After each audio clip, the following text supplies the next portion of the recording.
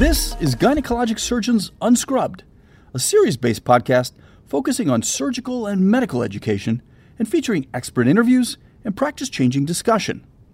Our host is Dr. Kara King, a member of the Cleveland Clinic's section of minimally invasive gynecologic surgery. Dr. King is also the director of benign gynecologic surgery and associate program director of the Cleveland Clinic's MIGS Fellowship.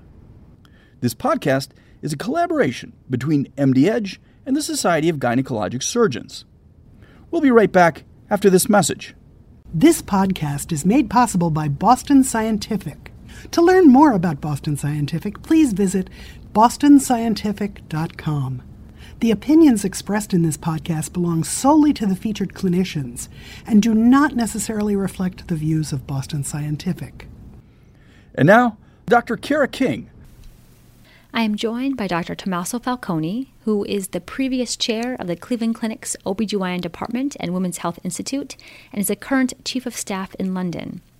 We've discussed how you developed your career. Now I'd like to switch gears. Yes. You are such a leader in our field, and so many people look up to you as a mentor and as a coach. Talk to me about what characteristics make up a good leader. Right. So for people who are striving to become a leader. Yeah, exactly. So leadership is, people have written many articles on this, and there are different components to a leader, depending where you are in your career. Just like surgery, there's certain technical parts to leadership. You can teach someone and say, look, if you want to be a leader in OBGYN, but I just do research, forget it, okay? You have to understand the different components of what it takes to run a department, both the patient experience and the economics of it, and then to build an academic department, the educational components, what it takes to attract research. And at that time, when you're ready to be a leader, you're basically going to put your career on hold. Not on hold, but certainly it is not the focus of your next phase of your professional career. So the day that you become a leader, your most important aspect of your job is your group of people called the department. Obviously, always the patient is the most important. Yeah. But for purposes of your faculty, those are the ones. Develop a robust group, make sure that they don't burn out. And you can sum it up by that title of that book called Serving Leader. Yeah. So the serving leader is definitely something, but it's a learned behavior. So it cannot be a self-serving leader. It has to be a serving leader. And so that is one of the components. An offshoot of that is what people are euphemistically always calling emotional intelligence, which is sort of a catch term. So emotional intelligence is part of an introspective approach to what you are doing. And so there are some that will have it or not, but you can, again, mostly learned behavior. So in leadership, always have that component, of being the serving leader, understanding the complexity of it. When I was, a trainee, the chairman was always the guy, and it was usually a guy, was that that's right, that was the most successful in research. Right. It could be, it couldn't talk, couldn't interact, but amazing research. So that's gone. That's True. The total past. Yeah. So I think that the leader has to be someone who recognizes talent and fosters it. And that's why it's the serving leader. So my main role was to look for talent and bring it to the Cleveland Clinic or my own department, wherever I am. And that is what I'm doing in London. I'm looking for talent, and that has to be part of it. Ultimately, all these learned behaviors, and you can learn them. There's one, part that obviously is not going to be learned behavior, and it's a passion.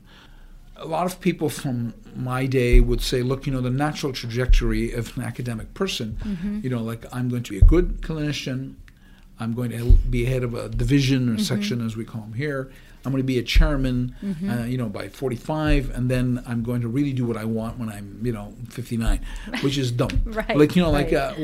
So the leader, the thing about being a chair is just not the usual anymore, like a natural trajectory. Because there has to be a passion.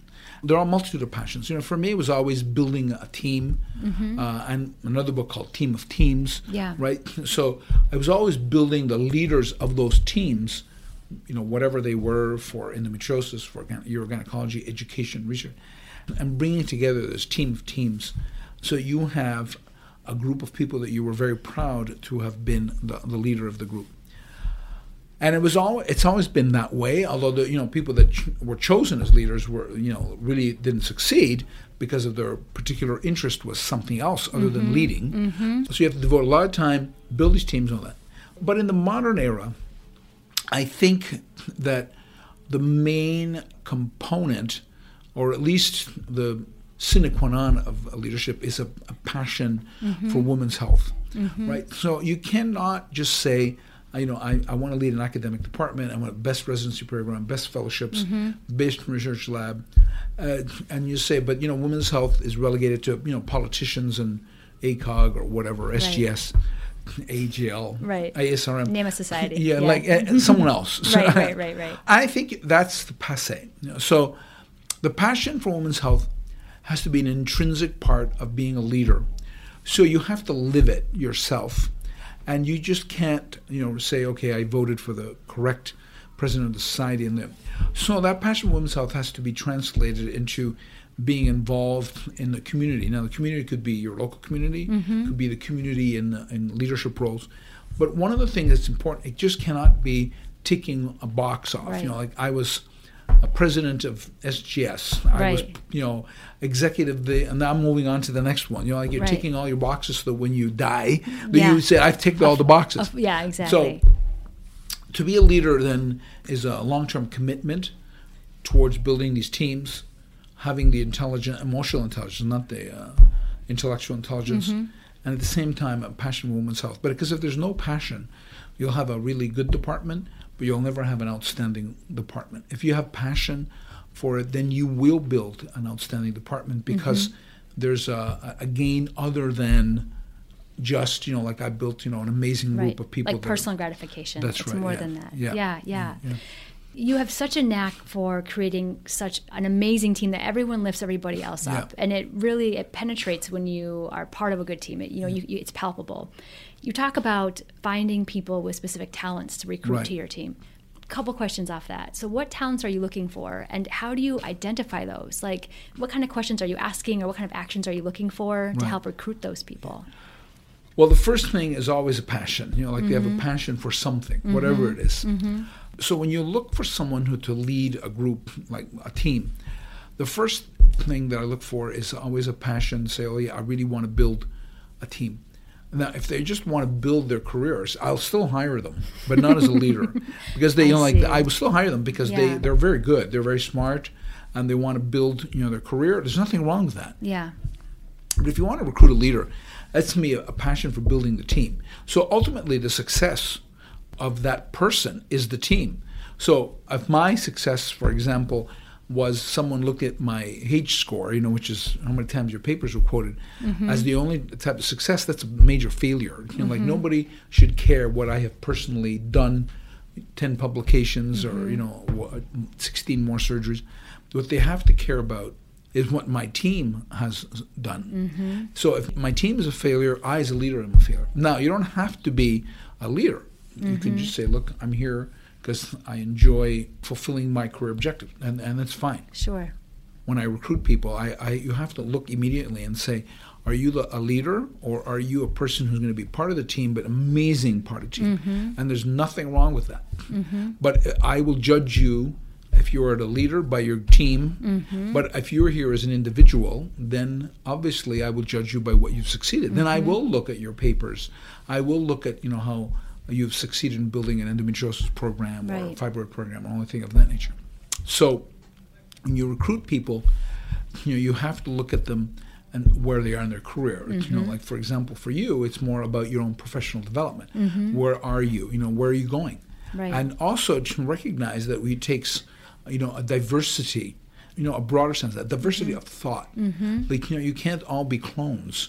Like everybody says, like they have to resemble me, intellectually, if not physically, and so then, and that's not good, so diversity of thought, but at the same time, you don't want someone who's toxic to the group, so that'll destroy the group. But if we're all thinking the same, then there's no diversity. The diversity of thought is the success of a team. So, for example, like for us, we do not have non-competes. Right. Right? So if you wanted tomorrow to go right across the street and say, okay, I'm going to sit up right across the street, the Cleveland Clinic never thought that was a problem, because honestly, if you don't want to be here, why am I keeping you here? Mm-mm. And so therefore, you have to be a good fit, and you have to feel that you're a good fit for Right. us. So recruiting, then, I have to tell, when I recruit people, there are a few things I tell them. Where's your role? Do I see your role as a leader or as a member of the team? And both of them are very important. And then the other thing, when I recruit people, I always tell them, you need to trust me. Mm-hmm. Because, you can make all the promises you want, Mm-hmm. but ultimately you have to say, are you going to keep these promises? Or tell you that I can't promise this. Mm-hmm. So the critical part here is always, do you trust, the person? I have to trust you that you'll deliver, and you have to trust me that I'll deliver for you. Because it's a big move, like for you, Right. moving your family. Right. So you don't want to do that. Mm-mm. Same thing, like I remember we were recruiting for fetal surgeons. And at the time, I said to someone, I said, well, I'm not going to move you until I know I can give you the team that you need to do fetal intervention. Right. So this is what you do when you recruit. Are you a leader, or you are in the phase of personal professional development? And again, there's nothing wrong with that. Mm-hmm. And then, are you a good fit for you, and can you trust me? Mm-hmm. Because if you cannot trust the person to deliver, then you've taken a big risk in your career. Absolutely. Yeah. Have you ever hired for a leader and then had them not deliver, or see that it wasn't a good fit? And how do you Right. go about handling that situation? Yeah. So it's always much easier not to hire someone, because everyone will understand. Right. Like I'm sorry, I don't know if you're a fit, than to get rid of someone who does not a fit. Absolutely. Is not a fit. So hiring, try your best, to make absolutely sure that person is a good fit for the group. Because again, getting rid of people, everyone is hurt. I mean, most people that I have had not have asked to leave were actually very nice people. Of course. I liked them. Of I'd go course. have a coffee with them anytime. Yeah. But they just simply were not a fit, either because they were lone wolves, Right. like in a team.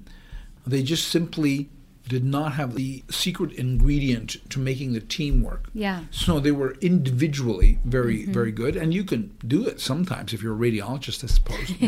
But Right. for us, you cannot do it. No. And so therefore, in the modern era, where we work as teams, the only way that you feel comfortable at 5 o'clock going home to your family and leaving your patients is to your team.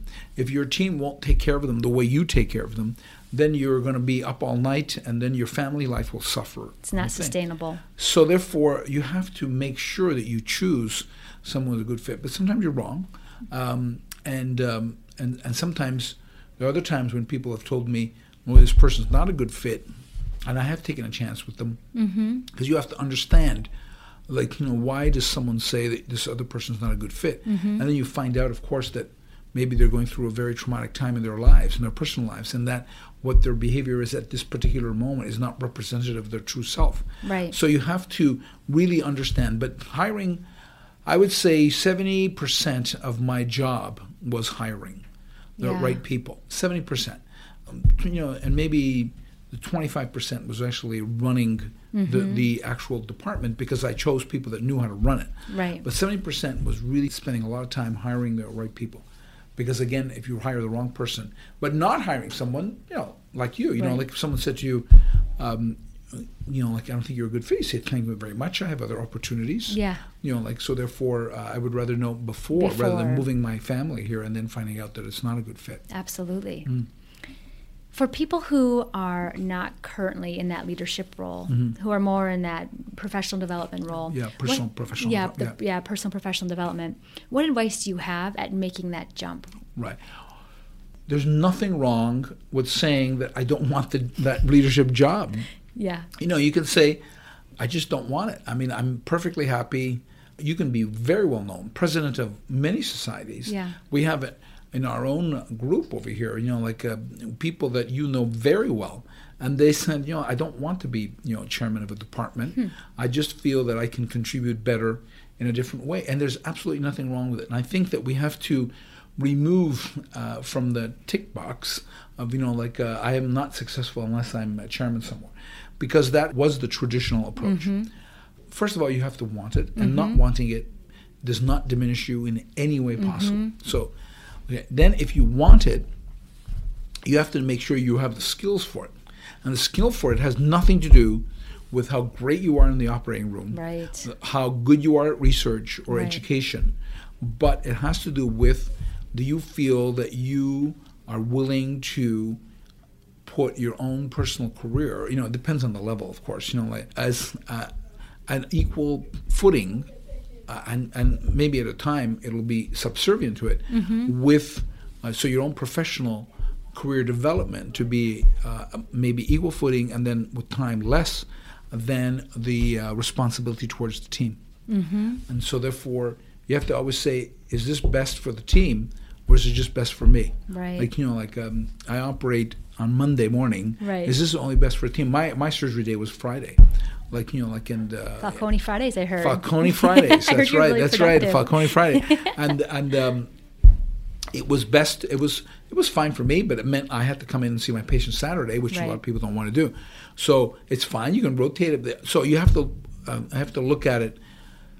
Are you ready for it? To make the commitment, because you have a team members that are looking up to you. So if you say, look, no, I'm not, I just want to do the call schedule. Rather, is that your definition of the team? Right. A leader of the team? No. So once you're ready, this is what you want. This is where you are. Yeah. And don't do it too early.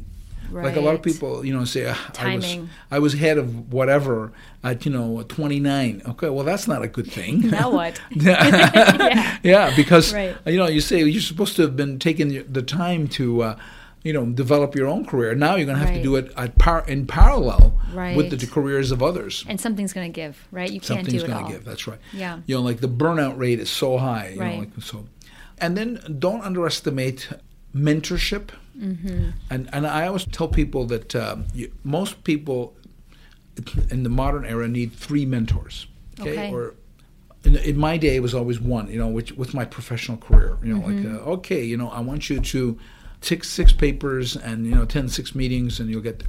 So that was your professional development. You need now. There's someone who to be a mentor for you, and that was it. So you said, well, what about the fact that my personal life is falling apart or whatever, or how to not have it fall apart. Right. So you have one who's for professional development. Then there's another for your clinical development. So a mentor for clinical development. For clinical development means that this person will tell me how many papers and the whole thing, whatever I want to do professionally. But for clinical development, he's not or she's not the one I actually go to when I have a tough clinical problem. How do I deal with this? There's, I've never seen this before. It's really complicated. What do I do? Right. So that's a mentor for your clinical development. Okay. Right? Very different from professional development. Yeah. For professionally, what do I want to do next?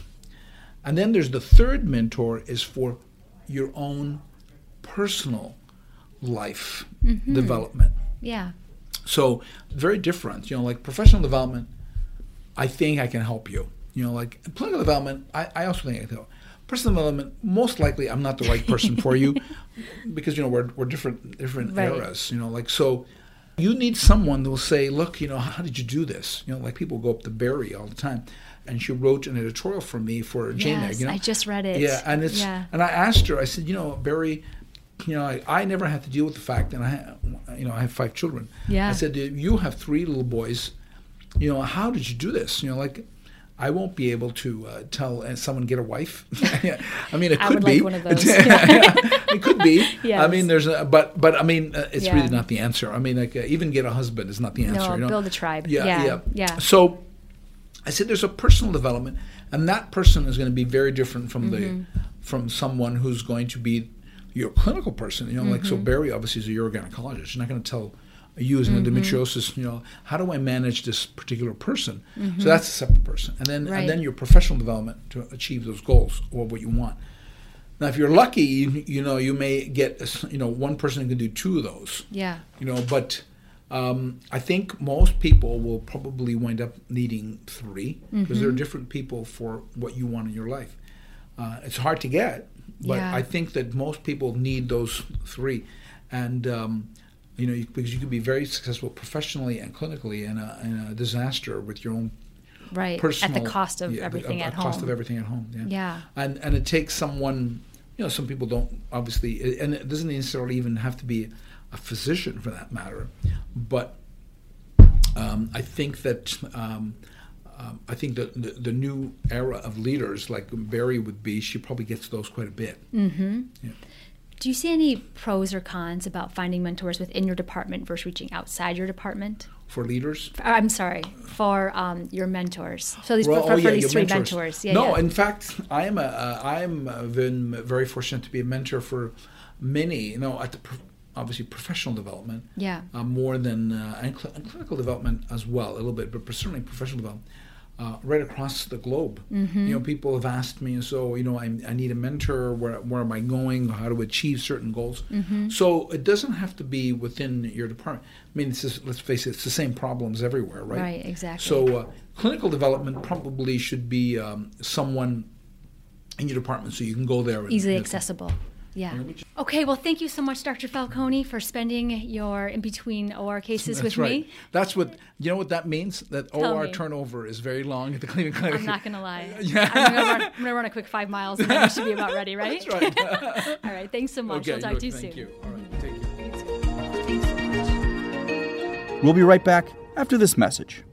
Today's episode is brought to you by MedJobNetwork.com. Ready to start your career in your dream location? Looking to expand your skills in a dynamic new practice setting? Start your search today at MedJobNetwork.com. MedJobNetwork.com sorts thousands of physician job opportunities in every specialty and all 50 states. Visit us once, create a profile, then let our technology bring the right jobs to you. There's no need to search again and again. MedJobNetwork.com does all the work for you. It's time to take that next step. There's a great new career opportunity waiting for you at MedJobNetwork.com. In this portion of our podcast, we turn to advocacy and continue our conversation with Dr. Megan Evans, women's health advocate and assistant professor of OBGYN at Tufts University School of Medicine. In this episode, we'll be discussing what's happening legislatively when it comes to endometriosis, as well as the power of social media in reaching out to your legislators. So I really want to focus on endometriosis today. Can you talk to us about what's happening legislatively with endometriosis currently? Sure. So there's some legislation happening at the federal level. There's one bill that's making a lot of headway in New York. So most of what I've found with legislation around endometriosis is really on education. So both for women, especially young women, as well as their providers. So in New York, there's a bill sponsored by Senator Monica Martinez and Assemblymember Linda Rosenthal. And the bill has passed both chambers and is awaiting the governor's signature. So it's really on the finish line, just waiting for that final approval from the governor. And essentially, this bill requires the State Commissioner of Health and Education to create and provide material on endometriosis to school districts and clinicians throughout the state. And really, the goal is that young women who go to their providers or go to their school nurse, they're able to identify the first signs of endometriosis to try to avoid a delay in diagnosis. Unfortunately, I think you know this more than anyone, that young women are really unaware that painful periods are not normal, and especially periods that keep them out of school, that keep them away from social events, and it can be really isolating from their peers, and especially missing out on those events as a young woman. So this really helps to try to combat that through education. That's awesome. As you know, the average time of diagnosis, right, is like 7 to 10 years from when people present with symptoms to when they're diagnosed. So this is brilliant to start for younger age kids. Do you know how young are they going? Do you know, like, what grade level?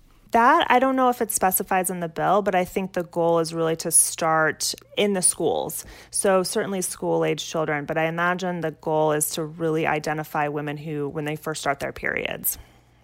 That's great. Very cool. So I know social media is a huge place where a lot of people get their education for certain pathophysiology and different diseases. Do you know of anything on a social media level of campaigns right now? Yeah, so for this particular bill, the Endometriosis Foundation, they started a social media campaign around this issue with hashtag Let's Talk Period, which was really to raise awareness about endometriosis and build support for the bill, which I think people underestimate how powerful social media can be. I always think about if I were to send an email to my legislator, I send the email and they receive it, but no one else sees that email going through. But if I were to tweet at them and I get retweets, it actually is so much more powerful to get that message to your representative, especially when there's a lot of retweets and then there's a lot of pressure for them to at least acknowledge these issues that are happening. And, for us, especially for women's health. So I think a social media campaign is always a powerful way to advocate for issues that you care about. Are you on Twitter? Yeah. What's your handle? At Megan Evans, MD. Perfect. Everyone follow at Megan Evans, MD. Lovely. Do you have a favorite social media platform to discuss these bills? I personally think Twitter is very powerful. I'll give you an example. So one of my representatives who was defeated in the last election is no longer in office, but we had gone to his office and met with his staff about the maternal mortality bill that I had mentioned earlier. And they agreed to co-sponsor it, but they didn't sign on to the bill because you can check on congress.gov who is a co-sponsor and you can look by bill numbers there. And we followed up with them a month later, they still didn't co-sponsor. And followed up a month later, still didn't co-sponsor. And then I tweeted at him and talked about the importance of supporting Massachusetts women with this bill. And 2 days later, he co-sponsored. Stop it. And who knows if my tweet was the deciding factor, but I do go back to me sending those emails. The only people that see them are me and his staff, but putting it on a public platform and having other people kind of retweet that message, and it elevates your advocacy efforts. And that's why I think Twitter can be really powerful when it comes to those type of issues. Yeah, it gives you momentum and it gets other people involved and your voice is louder. So I absolutely think that's a really good point because a lot of those people are on Twitter too, right? Exactly. You see a lot of They're their handles all on there. Twitter. So. Exactly. Yeah, that's great. So how about the national level? Are there things happening on that level as well? Yeah, so similar form, there's several bills. There's one bill that directly focuses on endometriosis, some other bills that has a broader scope but does have endometriosis included in them. So one bill is bipartisan and bicameral. So bipartisan, I think most people know what that means. It means that both parties support the bill, Republican and Democrat. Bicameral means that there is a version in the House and there's a version also in the Senate. So this bill recognizes the significance of endometriosis as an unmet chronic disease and also designates March as Endometriosis Awareness Month. So this was introduced by Senator Tammy Duckworth from Illinois and Congressman David Scott from Georgia. And it's always important to remember when you're talking about these bills, the Senate bills always have an S, the H bills always have an H in front of them. So when you're talking to your representative, just make sure you're talking about the right version. So this bill recognizes the importance of endometriosis as a health issue for women and really, just like the New York bill, works for greater attention, public awareness, and education about this disease. And then I think one thing that's always important, especially at the federal level, is that this would provide funding to conduct additional research on endometriosis and possible clinical options. There are several other bills that mention endometriosis, but it's not explicitly about endometriosis. So one example is a House bill introduced by Congresswoman Carolyn Maloney. There is not a Senate version at this point.